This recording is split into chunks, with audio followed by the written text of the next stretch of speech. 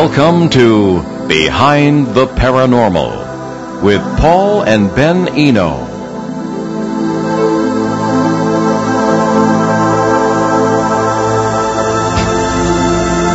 What are auras?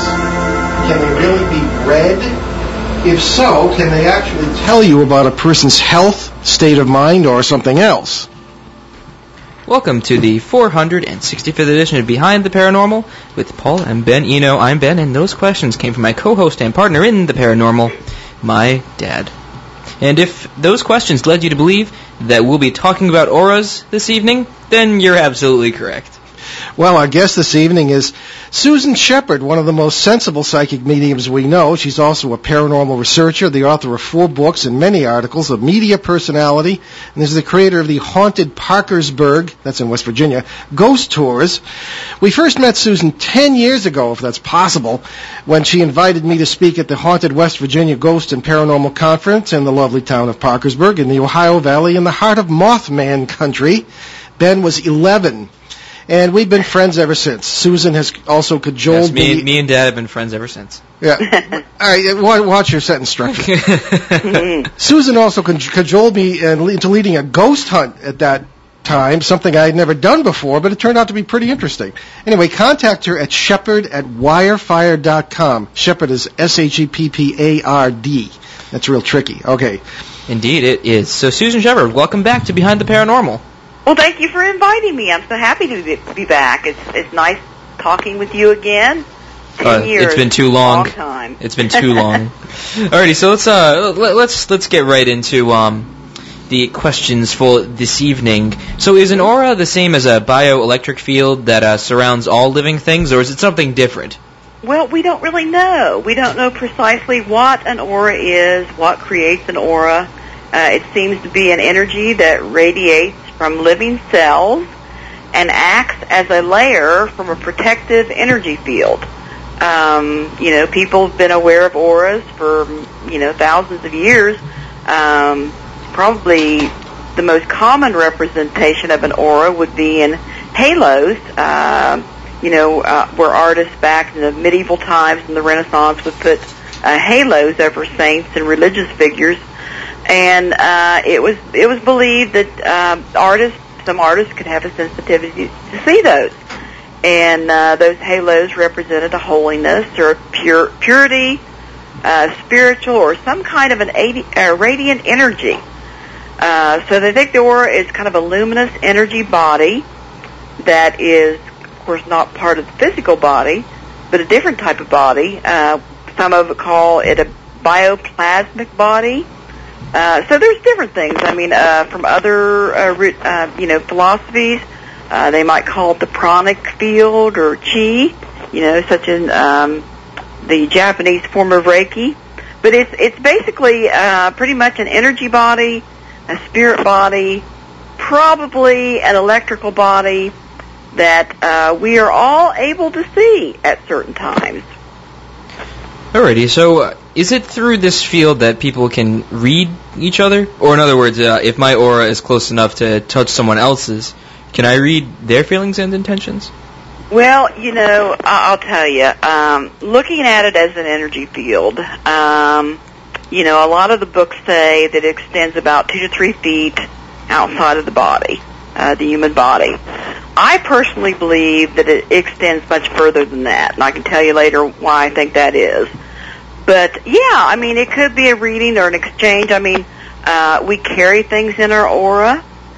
Some people can create, like, attachments. For instance, if you would go on a ghost hunt, for instance, you might pick up some kind of a spirit attachment and carry that in your aura. And, a psychic would be able to see that. Not always just a psychic, though, because we've had classes here in Parkersburg where we can teach everybody to see an aura. Not everyone can see the colors in the aura, but most people can see the glow from the aura. And all living things have an aura, and even inanimate objects have an aura. But the aura on the inanimate objects is much, much smaller. It might be like 2 inches, and it's usually a kind of a dingy, dingy like brown color. So, as with everything in the paranormal, it's unexplained. That's why it's paranormal.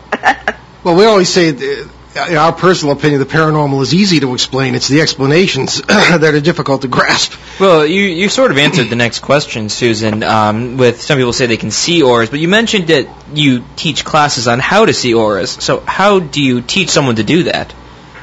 Well, I'll tell you, if you're just a regular person, it's a little hard to explain, but, I think as children, lying in bed at night, looking out into the dark, you can see these different shapes of green and purple and blue and things like that. I don't know if you remember that. Maybe I only saw that. The best I know what you're talking about. Pardon me? No, I know what you're talking about. Yeah. That's kind of what they look like. The best place to see an aura, I think, is in a theater before they turn, before the movie comes on, when they turn the lights down. You can actually see the colors and the lights around people's heads. And it's really very interesting to watch because the auras will basically, they will surge, they will change, they will kind of surge into each other, and they are always moving. It's not a solid thing at all. So if you want to try seeing auras, that's the best place to start. Usually with our students here in some of our psychic classes, we turn off the lights. Usually it's best to have like either a solid, solid color. Usually white, I think, is best. But I think in front of a blackboard, you could probably do it in front of a blackboard as well.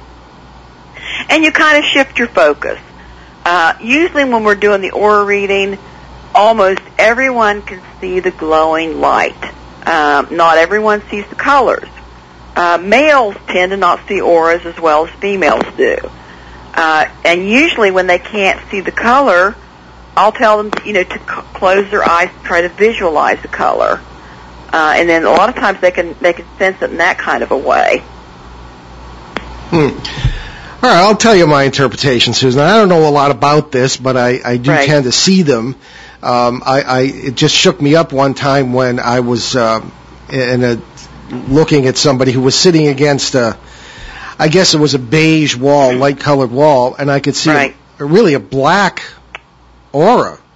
And the person died or translated, as we say, the following week, and they weren't even died. sick. Yeah, and that's usually that's what I've never seen that I can remember a black aura, but I never see it what again. I've read. Yeah, or exactly. no aura. So it will be either a black aura or no aura, and the person is about ready to die. Oh, right. So yeah, absolutely. Okay, well that happened to me then. I hope it doesn't happen again. But in any case, how I interpret, and you know me, Susan, I kind of have to try and explain things. I think what we're dealing with here is everything is electrical, and I'm a big one on there really people not being islands unto themselves. I don't think that our minds or our souls are even inside us in a totally individualistic sense. And I think this aura seems to be an electrical phenomenon. There is a DC, a direct current electrical field around every living thing and probably everything, period. Right. How it's generated, I'd like you to speculate. I don't know. But whatever it does seem to connect us. It could be the spirit. That might be, what do you mean spirit? What is that? It's the life force. It would have to be, the life force. Animus, the as you'd say in Latin. Right. Now, whether, you wonder after a person dies, whether that, it remains. And that's part of what the spirit is. Same kind of critter. Or it could be, the cells in the body that are actually, are like an electrical charge. So I don't have answers to that. Well, that is a theory. Well, no one really does. That is a theory, though, that, Ben, what is it? The mitochondria? Is it that create electrical charge? Yeah. No. Crap. I can't remember my neurology. You studied biology more than I did. No, we talked a lot about neurology in one of my psych classes, and it wasn't because of that. There was some reason why. I don't remember what it is, though. I'll look it up. Okay, thank you. We'll take a range. And I have reason to believe. I had a phenomenon on the Ghost Tour for a number of years. I don't know if you've heard about this or you've ever discussed this, but have you heard of people walking under street lights and them going out? Have you heard of that phenomenon? Going out in the sense of sort of disappearing from sight. No, turning off.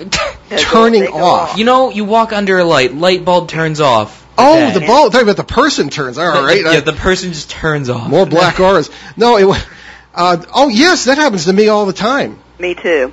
And basically what that is, it has gotten to the point, you know, early on in the ghost tour, I thought they were motion-sensitive lights, and I thought, no, they're supposed to come on. They're not supposed to go out. Yeah. So, and then the things would keep going out. We have like 6 and 8 of them going out a night, a street light. I thought, I must be Dracula. Well, around here, in Northern Rhode Island, they probably can't afford to pay for the lights, so that's why they go. It gave me a little bit of a complex. Yeah. What it is the street light is interpreting psychic energy as sunlight. So when the psychic person or the psychic energy, and it will build, you know, as the ghost tour builds, it gets worse and worse, you know.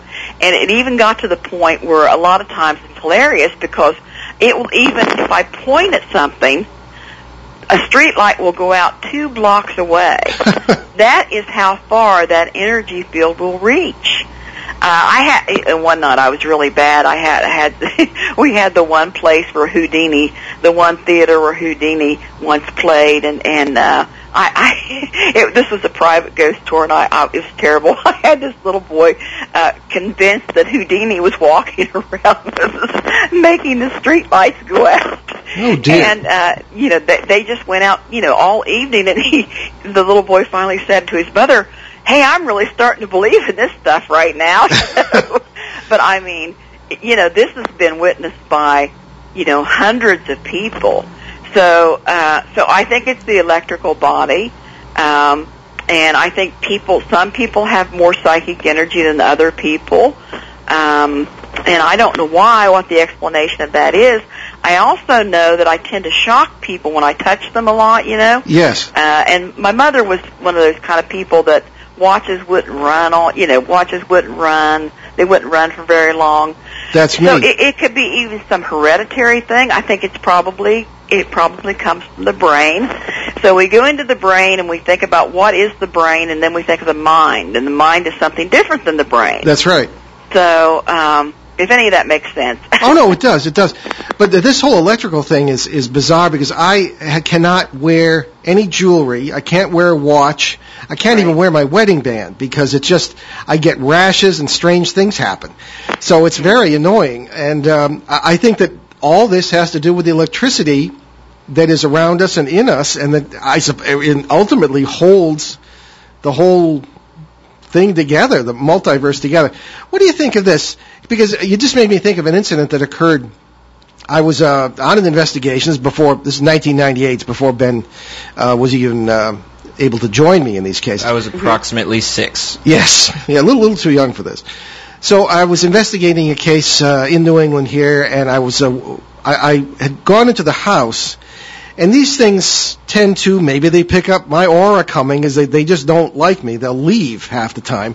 Right. And this particular entity was what we refer to as a parasite. You heard my lecture, right? So you know what I'm talking about. Yes. And there was nothing in the house, but I went out in the yard, which I always do. I always check the whole area, and I felt that electrical field. And that's what I think these things generate, or at least they either generated, or it's generated by something that permits them to enter our world to some degree, and vice versa. And I walked down towards the center of this field, and I saw this entity. And it was, and I've seen them often like this, and they look almost like they look like plasma, which is really just electrified air molecules. And this thing kind of went, whoa, and it took off, because, you know, they're more afraid of you than you are of them when you have their number. That's true, exactly. And I tried to follow it, but of course I couldn't. Where or when it went, I don't know, because it seemed to be coming back and forth across several worlds. I don't know, but it's, again, all electrical. So would you say I was seeing its aura? Because I know these are physical beings most of the time, because I've had physical altercations with them.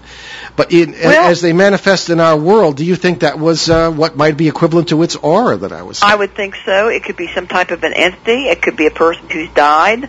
Well, this was a parasite, I believe, and I don't think it was human. Yeah, exactly. Yeah, right. Yeah, so it probably was, but those things are just kind of unexplained, and you have a special gift of seeing those. No, I don't know. It's a gift. Maybe you don't want that gift, but yeah, and they will tap in if you're talking about an attachment. They will attach just like a parasite. And it's an amazing thing, because a lot of times we were doing the classes and we were, shutting off the lights and look at different people's auras. A lot of the ghost hunters did have attachments where they had things on. And when we had a woman there that does Reiki, and she got rid of them. I mean, she's great at it. And they hadn't noticed anything, but you wonder if you get a headache or you feel dizzy or you're not kind of feeling up to par. You wonder if they're not, attaching to that and kind of sucking off of you. Well, that's the thing. They do. Do you remember? I'm thinking back to 2003 and when I was at the conference that you ran there. It was a wonderful experience. And Ben's mom came, which is the only conference she's ever attended. We don't attend that many, but she came. And the first thing she did was grab my arm, take me out of the hall, and say, "Some of these people brought things with them." Right. That's a quote. And when a picture was taken of me giving one of my talks, there were all sorts of weird electrical effects in the picture. Right. So, and that happens to me a lot, and probably to you too. Right. Yeah. Yeah. I mean, you have some type of psychic ability on your own, whether you develop it, of course, as a researcher, and you develop it as a ghost hunter and a paranormal investigator. Another person might develop it in a way that they could do readings for other people. Read things. So, and definitely when people do have that kind of high magnetic types of energies, those things will latch on and they can appear much easier. And I know that a lot of the groups, if they go on ghost hunts, you usually have better results if you have somebody that's got a little bit of, psychic medium abilities, and they tend to get better pictures around me and pick up EVPs a little better around me, and I just sort of a conduit, really. That's what you are. I mean, so I hope that answers that. Oh, sure. No, it's funny. I'm looking back to my early days, and gosh, you wouldn't be caught dead with a psychic in those days, but now I guess they're kind of working with some of these groups, I suppose. I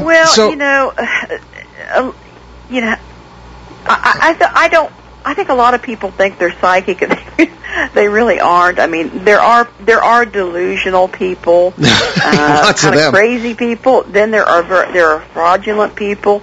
Yeah. Then there are psychics that may have had it as a young person, but then they begin to look at it as something to make money or get famous on, and then it sort of goes away. I mean, I could talk about some famous psychics in that way. I don't want to get sued, but and also it's something really hard to keep up. Being psychic is not like learning to play the piano or learning something and just sitting down and doing it. I mean, it's with you at sometimes stronger than other times. A lot of times there'll be people that you can't read, situations you can't read. And then other people, it's kind of bam. I have a friend in Denmark, and I was doing a reading for her, and she was wanting me to tell her about this certain person, and all of a sudden, I didn't really want to do a reading at all, and all of a sudden, I began to smell soap suds, and I thought, so then I had the hook there. The person, I smelled like an Irish Spring like soap, and then, I'm off and running. I could read the whole thing. So, it's just one of those things. It's very hard to label. It's very hard to measure, and then you have detractors that aren't going to believe it no matter what. So, well, the thing is that it is well established in mainstream science that this electrical field exists. What you call it is up to you, I guess, and what it might do is, I suppose, up for debate, but there's no question that it exists, which is, of course, what made me take it seriously. How do you and I assume that you do this in your own work, how do you read these auras if you do, I'm well, sure you do. I mean, to be honest with you, I think what I'm doing is I'm sensing them, because, I'm reading a woman in Denmark, so I can't see her aura. Yeah. So, but I can see my own. I mean, some. Well, I was going to ask you that too. Can you see your own? Oh yeah, I could see it in the mirror. I mean, I know exactly what color. I've seen it for years. I mean, some days I don't see it, and I'm not ever looking for it. But sometimes I'll look in a mirror and I'll see it. It's usually a deep, like turquoise color. And then of course you get with a lot of people that study the aura, and there's different meanings to the colors. I'm not sure that it's exact. Well, the turquoise color supposedly is linked to the throat chakra, so that would be somebody who would speak or who would write, that sort of thing. Okay. And then the different colors, are, I'm not an expert in chakras, but if the aura is a certain color, it would have it would resonate with a certain chakra, on the body. Now that's nothing proven. I mean, that's a belief. If it would be violet, it would be something, very highly spiritual, be inspiration, and in the stomach area that would be yellow, and that would be sort of gut reactions to things. So, there's that part of it too. In your initial remarks, you brought up something I had thought of too, and that's the nimbus, as it's or halo around in the art of not just Christianity but others as well. Even in some cave paintings, it has those. Sometimes those are interpreted as alien space helmets or something. Right. But you're right. You can interpret anything as anything, really. Yeah, you can, but in iconography, certainly this is a something you see constantly, and it's amazing. It's funny. There's I think of the Orthodox icon of the Nativity of Christ, the birth of Christ. Right. Everybody's got a halo except one person in that. And it's got animals in it and everything else. And the animals don't have halos, but all the people do except one. And St. Joseph, it's interesting. St. Joseph is sitting down below the stable with his head in his hands. And this one without the nimbus, without the halo, is whispering in his ear in this icon. Oh, yeah, the old man in the grass. The old man in the grass, And I asked about that one time, and they said, that's the devil whispering to St. Joseph, how can a virgin have a child? Oh, yeah, I do remember. I remember being taught that in church school. Yeah, exactly. Wow. So I said, that's very interesting. So the devil is in an icon, but it didn't have a halo. Right. But there must have been an awareness in the ancient world, and we're always saying this, that from the remote past, there were... ancestors weren't stupid. I mean, we wouldn't be alive now if they were stupid. Absolutely not. Absolutely not. So these are things I think that we are rediscovering because our immediate ancestors lost all this to their intellectualizing, and many of these new things are coming back, and perhaps one of the most obvious things are maybe auras, because, as you say, a lot of people can see them. Well, what say you? I think anybody can be taught to see them. I really do. Maybe, like I said, maybe not so much in the colors, but they can see the energy field, they can see the force field. Well, it matters if they want to. Right. And, you talk about a person on a stage, for instance, who's given a lecture. If they're standing in front of a blank wall, that's another really easy place to see them. But, it's funny you're talking about, and this may not have anything to do with it, but, Leonardo da Vinci was constantly getting in trouble because of that. Really? he would refuse to paint auras, and then they would send the paintings back. He would be forced. I didn't know that. Be forced to he would refuse to paint auras, and then the church was, that's how he made his living, was religious paintings. But he was not a religious man at all. So they would send it back, and he'd have to paint the auras, or he'd do a whole new painting. He'd do one painting without the auras, and the other painting with auras. Well, he didn't mind taking their money. So that's kind of a funny thing. Well, anyway, we're going to take a commercial break. You're listening to Behind the Paranormal with Paul and Ben Eno on WOON 1240 AM in New England's beautiful Blackstone River Valley, and our wonderful guest, Susan Shepard, and our subject, auras. We'll be right back. Lou Mandeville here to tell you the only place to get your local high school and college scores, as well as the Pats, Bruins, Celtics, and Sox, is on My Morning Sports Reports. And they are right here on ON 1240, Monday through Friday on the Morning Fun Show. Okay, we wanted to tell you about a couple of the charities Ben and I have embraced recently. And you can find out all the charities that we endorse, certainly on our websites, newenglandghosts.com and behindtheparanormal.com. But two in particular I wanted to bring to your attention. USA Cares, which is trying to get established on the East Coast. It's a wonderful charity that provides financial and advocacy assistance to post-9/11 active duty U.S. military personnel, veterans, and their families. And they provide financial assistance in the sense that if somebody can't pay their mortgage that month, out goes a check. It's as simple as that. And they're trying to start a chapter in Rhode Island here, and we'd like to help them with that. So please, drop me a line at paul@behindtheparanormal.com or call 401-527-5345 if you'd like to help out with that. We need 6 or 7 people to do that and see if we can't get that going. Also, for our Canadian listeners, Canadian Veterans Advocacy is a wonderful group started by Mike Blaze in Ontario, and he has done a tremendous job of building up a very aware kind of group for Canadian veterans, who, as you know, have been our comrades in arms throughout the War on Terror and have given many lives in the Canadian military to that cause. And CanadianVeteransAdvocacy.org, check them out as well. Terrific group. And while we're at that, we wanted to express our sympathy and our prayers for the people in Lac Mégantic, Quebec, because I used to know people there, and it's a great one. It's a wonderful town, wonderful place to visit. The lake is beautiful, and this terrible oil train accident was just awful yesterday. And we wish them quick recovery from that, and we hope that the missing people are found unhurt. So again, our prayers for them. So let's get back to our show, and we are very pleased to have with us Susan Shepard, an old friend of ours, who was a lot of people say I'm not too happy with the old part, but anyway, I'm getting there. But wonderful psychic medium, and one of the few we trust, a paranormal investigator, a fine author, excellent books, which she'll have a chance to tell you about in a few minutes. And we're talking about the subject of auras tonight, something that is often considered pseudoscience, but as one who does not respect pseudoscience, I respect the aura thing, because it is well known that there are electrical fields around our bodies, and that they may or may not, they probably, almost certainly interact with other people's, and that's how we know a lot of stuff. And people in Susan's field have found out how to use that for many years. And anyway, that's what we're talking about this evening. But before we go on and before we run out of time, I wanted to ask Susan to tell us about her website, her books, and her activities, what she's working on, and where you can find out more about her. Well, I just made a movie. I wrote a movie. Okay. So did we. Tell you about that? Okay. Tell us about that. Okay. Readapted the old movie White Zombie.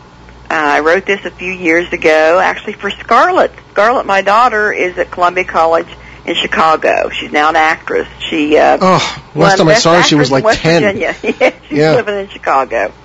So what I did was I readapted the old movie, but I've added 60% new material.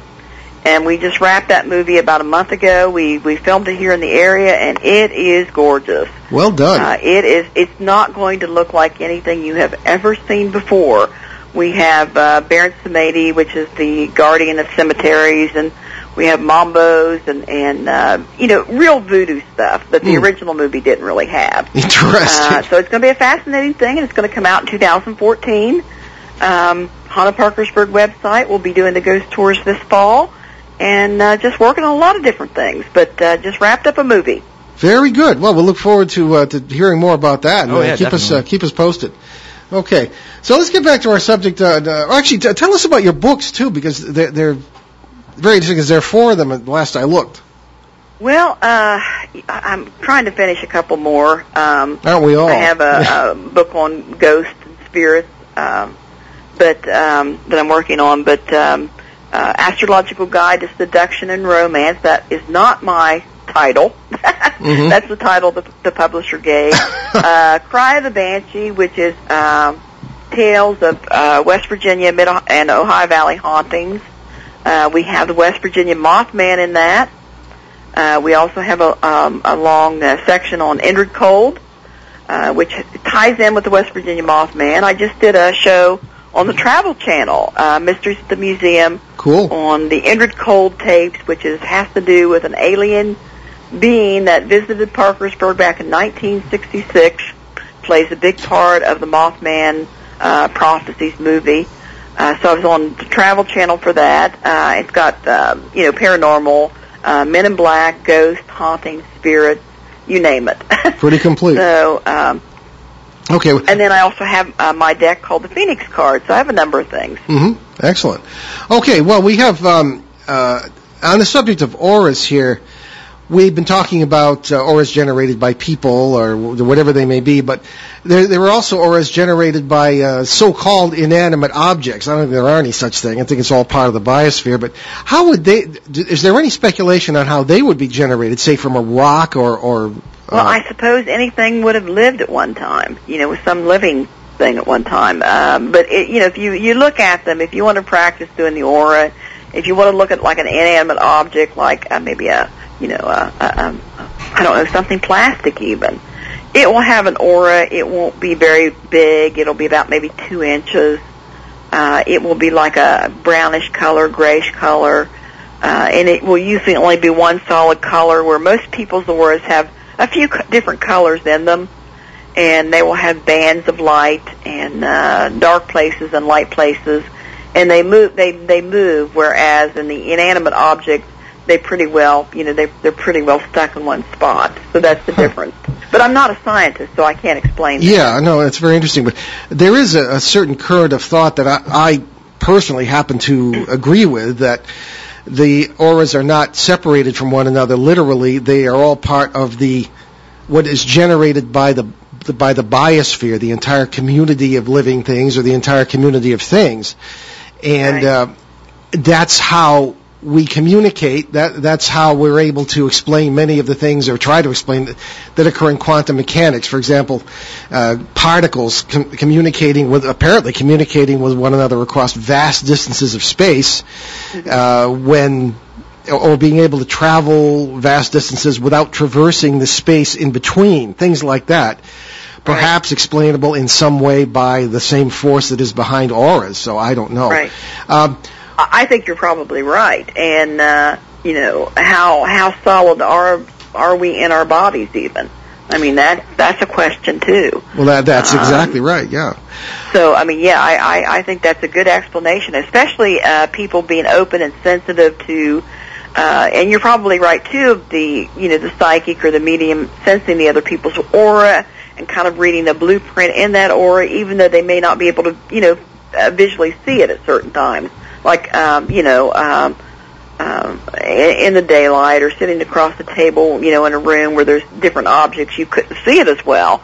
But the explanation of reading people at a long distance, that would be something different. But not if it's a unified system. I think that, that's the way it is with spirits coming back too. I think that they're just right here whenever there's a memory. Oh, we're right there. Or both. They're there. It's instant. Yeah. And there's no walking through walls or anything like that at all. Yeah, well, supposedly some people can do that, but in any case, the whole... There are claims of that. If you were to... suppose you had the experience I have. Now, you can see auras. Right. Now, first, the preliminary question would be, do you see them routinely? In other words, you walk down the street in lovely Parkersburg and you see auras around people and you have to try. If I'm sitting in the movie theater, I will see them very easily. Okay. I will sit there and I will watch people's auras interact. That must be very distracting. In them. Or if I'm watching a person on a stage, or a minister giving a sermon, where a person is kind of solidly in one spot, maybe there's nothing really behind them. You know what I mean? There's no pattern or anything. If there's a pattern behind something, you're not likely going to see the aura. It's just too delicate to see. They're not they're not like a solid thing. It's not like they don't look like the Virgin of Guadalupe, for instance. The lights around her. That's interesting because that's another thing. There's a glow around that particular rendition of Our Lady of Guadalupe, and a number of other people too. And I'm thinking particularly of Hindu holy people who are depicted in religious art. You often see first of all their skin is blue, right, which is a symbol of immortality, and very often there's a glow around their whole body, which I always found very interesting. Mm-hmm. There is a famous ghost in Newport here in Rhode Island, and I was doing a Travel Channel thing many years ago. And there was a question from the producer who, by the way, was disgusted because I wasn't giving her campfire ghost stories. I was trying to give her as much science as you can get. And she said, well, why is this ghost seen like glowing? 'Cause she died in a fire, and everybody thinks, well, that's because she died in a fire. She's on fire. Right.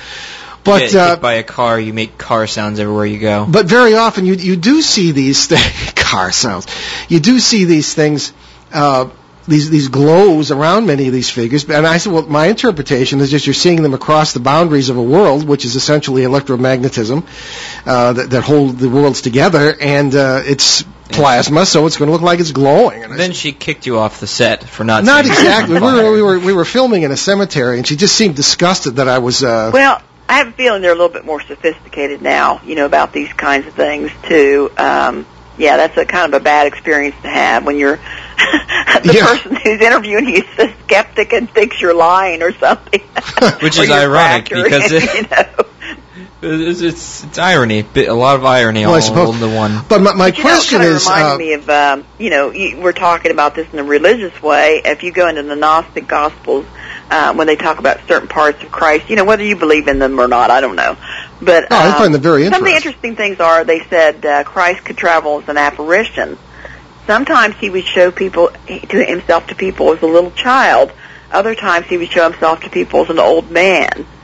So, it's also a projection kind of thing. Whatever. Well, at Nicaea in 325 A.D., when they put the Bible together as we know it today, first of all, St. Paul's version of Christianity had long since taken over, and there were many other versions of it.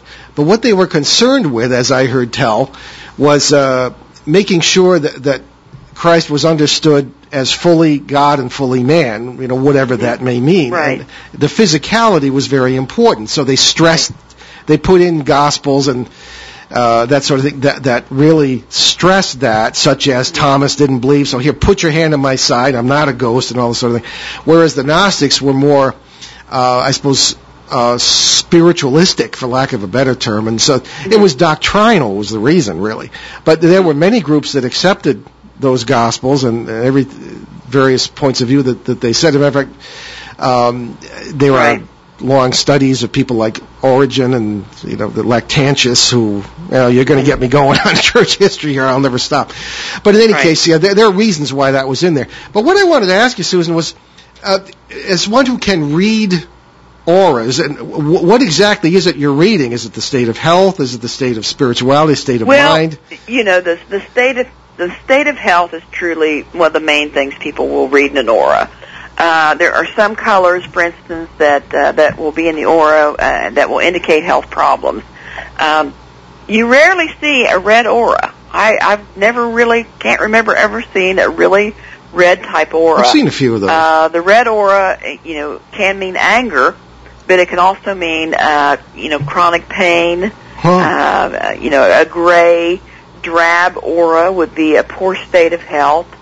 Anything else the black out of aura that auras? you're talking about. So and you can see cracks in the aura and like fissures, and where the energy is kind of like spilling out.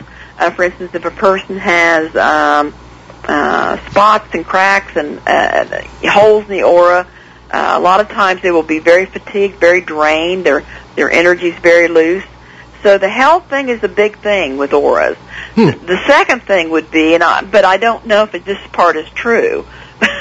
So they will, another way to read the auras is you interpret the person's talents and abilities and by the color of the aura. I will tell you that mine is absolutely accurate. I was just looking at it right here. I had the colors right here. Turquoise, and here's relates to sensitive, compassionate healer therapist. So it does sort of relate to me. But so the different auras, green aura would relate to like a more of a down to earth kind of person, a healer, and then that relates to the heart and lungs. But there's no proof of this, so I hesitate to say, well, it definitely means this or that, whether Yeah. it's yellow and has to do with the kidneys, but that, that's another way that they will read them, as interpreting the way the healthiness of the aura, the clarity, the pureness of the colors, whether they have cracks or holes and that sort of thing. What if you had been, I know this is strictly theoretical, what if you had been in my position seeing that black aura? Or suppose you see one that is not so good. How should people react when they see that? Should they tell the person? You just hope for the best. I mean, honestly, sometimes you know these things, and there's not really a whole lot you can do about them. So the only thing I would suggest is just say a little prayer and hope for the best. It's all you can do. Well, what if someone has asked you to read theirs? And, wow. And well, let me put it to you this way: I've never read a person with a black aura, and that's I don't think that I've read anyone who that I can remember that passed away suddenly. I've read older people and people that have passed on, but usually it's a few years later. So you just if you're reading somebody, you're sensing. Either you're sensing ill health or maybe you're sensing a tragedy. You let them know in a very gentle kind of way, to get this checked out or that checked out, and then you just hope for the best.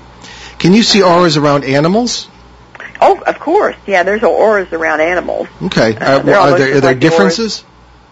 They're very similar to people. Okay. They're not quite as, they don't reach out quite as far, but yeah, they're very similar to the auras on human beings. Okay. Well, how often do you do this? How often do I do aura reading? Usually when I'm teaching class. Yeah. I don't rely upon it for psychic reading. If I was doing a ghost hunt, in a darkened building like an old asylum or a hospital, I would be able to see, these plasma-like shapes, and and I would follow up on that. Yeah. If I looked into a room and I saw a lot of those plasma-like things kind of surging around, that would definitely be a room I would want to take pictures in, or do some recordings in. Is that what comes out in photographs? No, I've never seen. Not usually. Because I often get plasmic effects. What you see, and what comes out in photographs is very different. Yeah, I've found. Huh. I don't know. I found that sometimes, but not other times. I mean, there were things that usually when I've never, some of the apparitions that I've seen in my life have looked absolutely solid and real. And I've yet to get something like that in a photograph. Well, the thing I described earlier as, walking down into the middle of that electrical field and seeing this thing with arms and stuff and running away, I later got it in a picture. It was the same thing. Because my impression was there were two parasites operating here. One was dominating the other, which is something you see frequently, at least in my opinion, in my experience. And that's a shame, too, because you wonder how many people have illnesses and mental problems and things that they're, that's something that's going on. Yeah, well, that's what Murray Silver brought up, that that these entities attached to him were causing him all these horrible ailments and like strange cravings and things like that. Well, to be honest with you, when I was younger, I used to have lots of headaches and chronic fatigue syndrome, that sort of thing. And I think being psychic was a part of that, and attachment. We went into the chronic fatigue syndrome thing. I ran into that early on in parasite cases. Something was sucking the life out of him. Right. Yeah. Out of the thing, and that's how. I'm much stronger now, though. Oh, that's good. Well, you live and learn. Ben, let me ask you this. You have some experience with the shaman type stuff. What do auras enter into their work at all? I don't know. I really don't know. You just do it. You don't think about it. No, I don't think about it at all. I need to tell you before I need to ask you about something. I got a picture, and this doesn't have to do with auras, but I'm going to ask you anyway, of a family picnic that went on into the evening. And some pictures were taken of some girls, teenage girls. There are two figures, and I'll send it to you. One of them looks like the devil. Okay. Well, what does the devil look like? Looks like the devil. Well, but the devil's not described. It's red. It's naked. It looks like it has horns. You can see the chest. You can see the legs. everything. And I'm wondering, what is that? The Manson family on vacation. Because the devil's not described in the Bible. So No, what is that? How would you tell these people? I have a theory, but you go ahead. Okay, well, just briefly, I think that very often these could be legitimate entities, but sometimes I think that... All right, let's ask the basic questions here. How do we know it's not photoshopped? That goes without saying. Yours. No, these little girls. No, you're gonna have to see this. These we'll check that out. Yeah, scared, and it was just real recent. All right. And they were teens. Well, I look forward to seeing that. Yeah, I'm going to send it to you. It's just this. I thought they said they had an uncle that had committed suicide in April, and they wanted to know if that might be him. They thought maybe it kind of looked like him, but they sent me the picture and it didn't. I thought it was something, some type of a shapeshifter that was just maybe trying to scare them.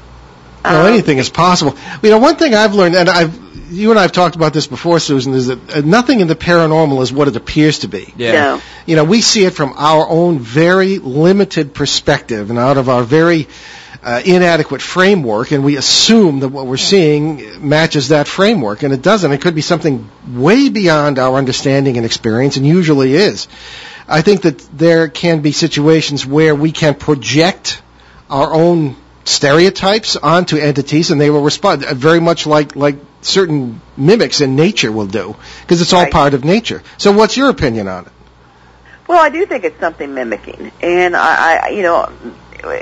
that's pretty much what I thought. And I thought it was done to maybe frighten these girls. When I first looked at it, it looked like when you take a picture and somebody kind of steps back and it's blurred. That was what I originally thought until I looked at it closer, and Okay. I kind of, compared it to the girls that were, standing beside of it by the picnic table, and it wasn't a repeat of shapes or anything. Okay. I've seen it before where, for instance, an image can be blurred and it's actually the person has moved, if you know what I mean. Yeah. But this was not. No, Right. It wasn't. I'll send it to you.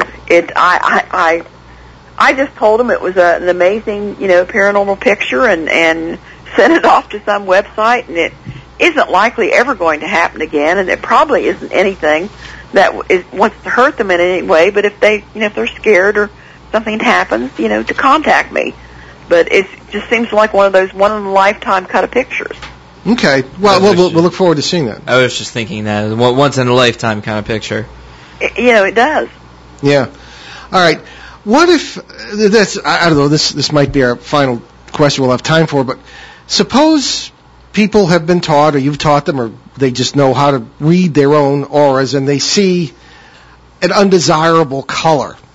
Okay. What can they do about that? Can you do anything to change it to make your state better? Well, you would find a Reiki healer could adjust that. We have a Reiki healer here in Parkersburg, and she's also part Native American, so she adds that into it. So she's doing two different kinds of things. She's doing the Reiki, and then she's doing the shamanistic kind of cleansing on the person, and it works. I mean, she gets rid of it right away. Huh. So if you had something, if you could see your own aura, if you saw something black or brown or gray or even dark red, anything that would disturb you, you would want to just find a Reiki healer or maybe a shaman. But I would look up a Reiki healer first. Okay. I with the greatest respect to that tradition, and it is an ancient Chinese tradition, there has to be some sort of, I would think, inner transformation as well. Maybe that helps affect that. I don't know, but I think that people just coming in and fixing it, I've always found in my work, is what they expect. And in our society, we kind of have a McDonald land approach. Yeah, and it might be like anything. Like if it's something very chronic, you would have to do it over and over again. But if it was something that was on, easily healed or on its way to being healed, it probably won't come back. Okay. With a chronic condition, I don't know. That might be an indication of somebody with a chronic, psychological problem or a chronic, physical problem, illness. Rosemary Guiley, our friend Rosemary, she tells me about, you've got those headaches, Susan, you've got those headaches. That's what all the mediums have, Yeah. And it's kind of a part of it. So, I'm going to have them off and on probably for the rest of my life. Yeah. Well, there you go. But what could you just explain what Reiki is for those who don't know? Well, Reiki is based upon, and I'm not a Reiki healer, but it's actually relatively recent. It's under 50 years old, I think. Yeah, R-E-I-K-I. And it was a type of psychic healing that was developed by a Japanese man. I can't remember his name, but he uses different shamanistic techniques from China, from the Orient, having to do with pranic energy, chi energy. And how they do it, I can't tell you. Except they pull what needs healed. They kind of pull it out of your body and release it. Is what they do. Yeah, I have heard marvelous things about it, actually. But it's also kind of like laying on of the hands as well. Yeah. Well, these things manifest in different ways in different cultures, but I think that the underlying energies and principles and such and realities are the same. And you don't really even have to be a real spiritual person to do the Reiki. This woman, I'll tell you, she seemed like an ordinary person, and she didn't seem to be on a mountaintop or anything, and she's good. And it was an amazing thing to see. Just because you're spiritual doesn't mean to be when weird. I thought of her as a Reiki healer, I was kind of skeptical because she just didn't seem the type, but she's very good. Well, just because you're spiritual doesn't mean you have to be weird. Well, I know. That's true. Well, and actually, then before she seems like an ordinary, down-to-earth kind of person, unlike me. Well, or me.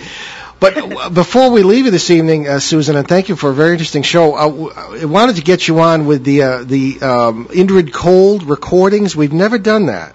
We're going to have to do that because that's what the Travel Channel did, and that's a very important part of the Mothman sightings, and it just doesn't get covered very much. And there is but a I local. have those old recordings. Well, that's it. And there is a local. Maybe we can play them or something. I think that would be great. There is a local connection here in Woonsocket, Rhode Island, because our dear friend Joe Ferrier, who had a show on this station for over 50 years, was a renowned 1960s UFO expert and publisher of Probe magazine. He was the first magazine, as far as I'm aware, to report the Indrid Cold events. Right. And he was a good friend of the family involved there. So I think people locally would be very interested in that. Well, Susan, Woodrow Derenberger was the man's name. Derenberger, yeah. And we had his daughter on the show one time, as a matter of fact. Oh, I think it was a CBS edition, but.